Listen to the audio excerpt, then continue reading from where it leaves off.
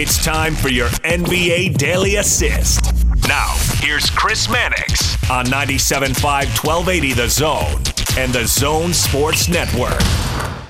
Joining us now, he makes the magic happen at Sports Illustrated. Let's get out to the Sprint special guest line. Sprint is the network built for unlimited with great deals on great devices every day. Visit the Sprint store nearest you. He is Chris Mannix with us on our NBA Daily Assist. Hi, Chris. How are you today? What's going on, guys? Hey, big topic conversation around here, Chris, of course, is Mike Conley struggled thus far outside of kind of a half against the Clippers last week, but off to a slow start so far with the Jazz, and kind of the big theme around here is making him more comfortable. But can you talk about what's going on with Mike and what you expect going forward? Yeah, it's hard to say exactly what's going on, except that you do have to remember that Mike Conley has played, obviously one organization and for the most part, one style for much of his professional career, and coming to the Jazz and trying to adjust as the playmaker in Quinn Snyder's offense and doing all the things, working with Donovan Mitchell, finding chemistry with his backcourt mate. I think those are real things, and it's not apples to apples analogy, but I mean, I spent a lot of time around Kemba Walker in Boston, and Kemba really struggled to open the season. Like, he didn't make anything. He was kind of like Mike Conley-esque in the first couple of 2 or 3 games. And then he kind of came around. He was having some issues, figuring out how to blend his game in with his new teammates, and it took him some time. And I think guys like Kemba and Mike Conley, they're just too talented. I mean, they're just too smart and too good of basketball players not to figure it out. So I won't say I'm not shocked that Mike's had the troubles he's had, but I do think that he's got to figure it out. I think he's just too good and still playing at a high level. Another issue, Chris, with the Jazz has been rebounding, defensive rebounding. They've been allowing opponents in their last 2 games to beat them on the opponent's offensive glass. What can be done about that? Do you think that it's a matter of having raw-boned rebounders, or is it a matter of positioning yourself so the other guy can't get it?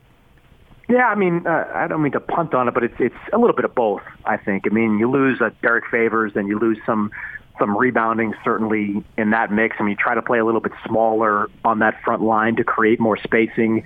You lose some rebounding. So that, I think, is going to be both a need to maybe work in bigger bodies and kind of a team-wide adjustment. You've got to have kind of a gang rebounding mentality when you're playing a little bit of a smaller brand of basketball. I think you got to spread the wealth when it comes to rebounding. You can't just rely on Gobert to hang out down there. I mean, look, honestly, oftentimes centers, their best rebounding attribute is their ability to box out. I mean, I look at Brook Lopez as a great example of this. Brook Lopez will never lead the league in rebounding, but you ask any big man that's ever played alongside him, he's tremendous at boxing out. He is the best boxer-outer, I think, in the entire NBA. And, Gobert's going to take up a lot of space, but if he's taking that space up, somebody's got to get in there and be the rebounder while he's absorbing some of those bigger bodies.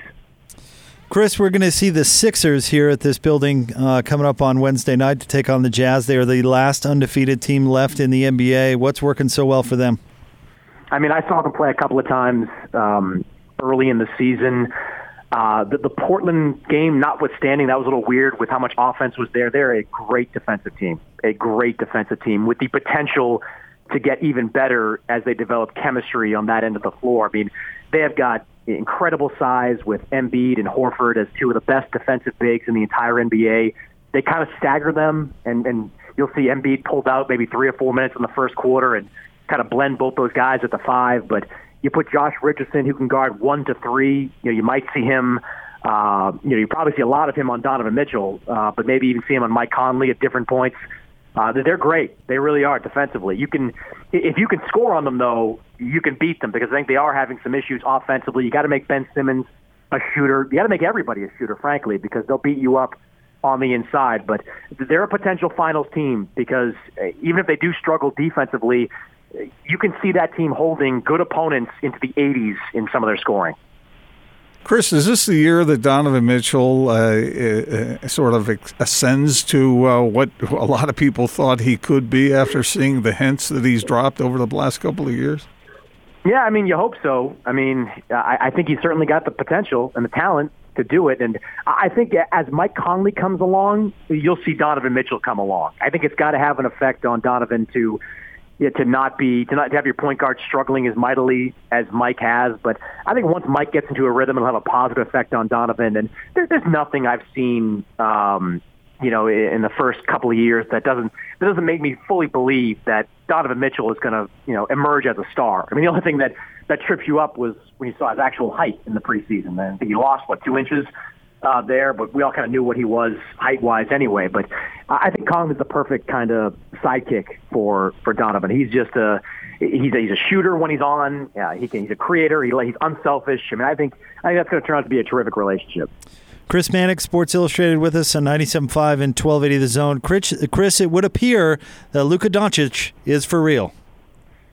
Yeah, I mean, I think one of the great storylines in the years to come is going to be Luka and Trae Young. Obviously they're inextricably linked because of what happened on draft night, but they are both special players. And you watch Luka, and that pairing with Porzingis is just going to be incredible. I mean, you guys are familiar, of course, with Stockton and Malone, how good they were on pick and roll.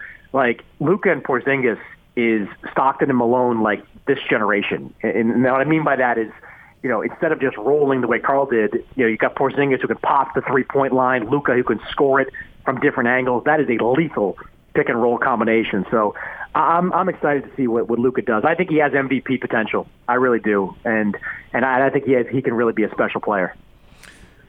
Chris, Steph Curry gets hurt, breaks that hand. Boy, what do you do if you're the Warriors? What do you think is going to happen with this team as the year unfolds? Yeah, I guess it's how long is Steph out. I mean, the initial prognosis, I guess, is 3 months, so that puts you, into late February at that point. And it seems more likely than not that Klay Thompson's not going to play this year. So if it turns out Steph is still kind of battling to come back, maybe it's sit him down for the rest of the year and make this sort of a redshirt year for all these guys. They certainly could use it rest-wise. I mean, they've had a long run of seasons, and maybe they need a bit of a break. But I think that it's going to be – there's no avoiding the lottery. It's the question of where they fall in the lottery. And, look, it could be a blessing in disguise if you're Golden State because, for the next few years, you've got Steph, you've got Klay, you've got Draymond Green, you got D'Angelo Russell you can also flip for something else.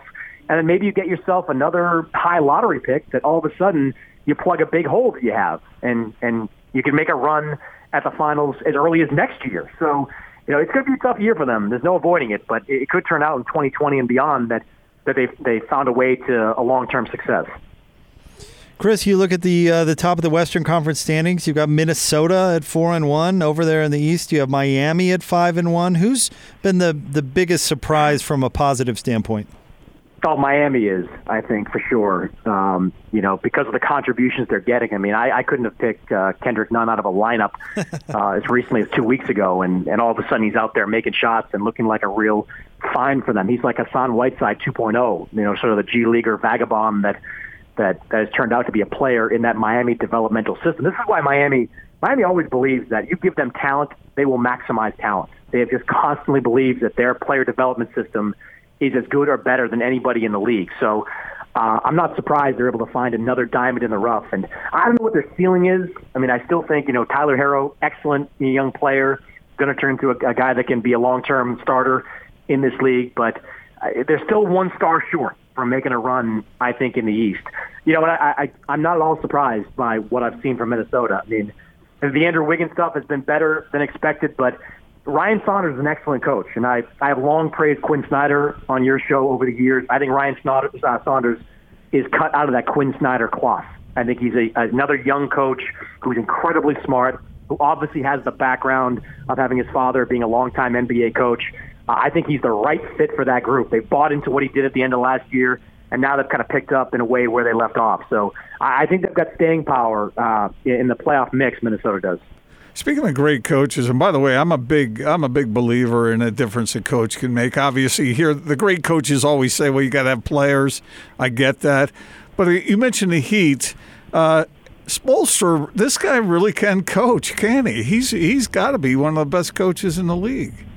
Oh, if he's not the best coach, he's top 3 at worst. I mean, you can throw Popovich and Doc Rivers, and maybe one or two other guys into that mix, but Spoelstra's excellent, and he does it just by, preaching discipline, excellent play calling, and just working hard every single day. I mean, they have rules in Miami. You have to be a certain level of condition if you want to play for them. And if you're not, you're going to get, tossed on the inactive list and told to stay back in South Beach and, run. That's just kind of what they do there. And it's consistent.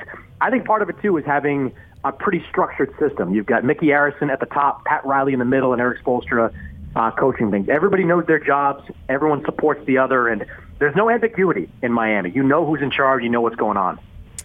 Chris, of course, you are a man of many talents. Tell us a little bit about this broadcast you're going to be a part of coming up Saturday at Staples Center. It's fun. I mean, it's a fight headlined by two YouTube stars, KSI and Logan Paul, who are very popular in that community. So you've got two guys squaring off at Staples Center. They fought a fight in the amateur ranks over in London a year ago. If you haven't seen it, they just blasted away at each other for 6 rounds. And now you have them moving into the pro ranks as pro fighters. They're losing the headgear. It's going to be a wild scene. I mean, it's a very, I don't know, what's before millennial? What's the new generation called? What are teenagers and early 20-somethings called these days? It's that group of people coming to see that fight. And to benefit boxing, you're going to have like young fighters like Devin Haney and a few others that are getting an opportunity to shine on that stage. That's Saturday night, and we'll be doing the broadcast for DAZN over at Staples. So, Chris, for those of our audience that are casual boxing fans but don't check out everything that's going on, who's the best fighter on the planet right now? I maintain it's Canelo Alvarez. I was calling his fight on Saturday for DAZN against Sergey Kovalev. He moved up 2 weight classes and knocked out Kovalev in the 11th round of that fight. I don't know that Canelo is necessarily the most talented fighter in the world. You've got Vasily Lomachenko, who is a 2-time Olympic gold medalist. You've got Terrence Crawford, who is a terrific fighter at 147 pounds. But at some point, resume matters. It's like in any other sport. Your resume should matter for something. Canelo Alvarez has the most impressive resume of any fighter in boxing. Won titles in 3 weight classes, has fought the best in every weight class, or one of the best at least, in every weight class. That matters. So I think Canelo, in addition to being the most popular fighter in the world, boxer in the world, I think he should be included as the number 1 fighter in the world. One last question for you. I need your advice, Chris.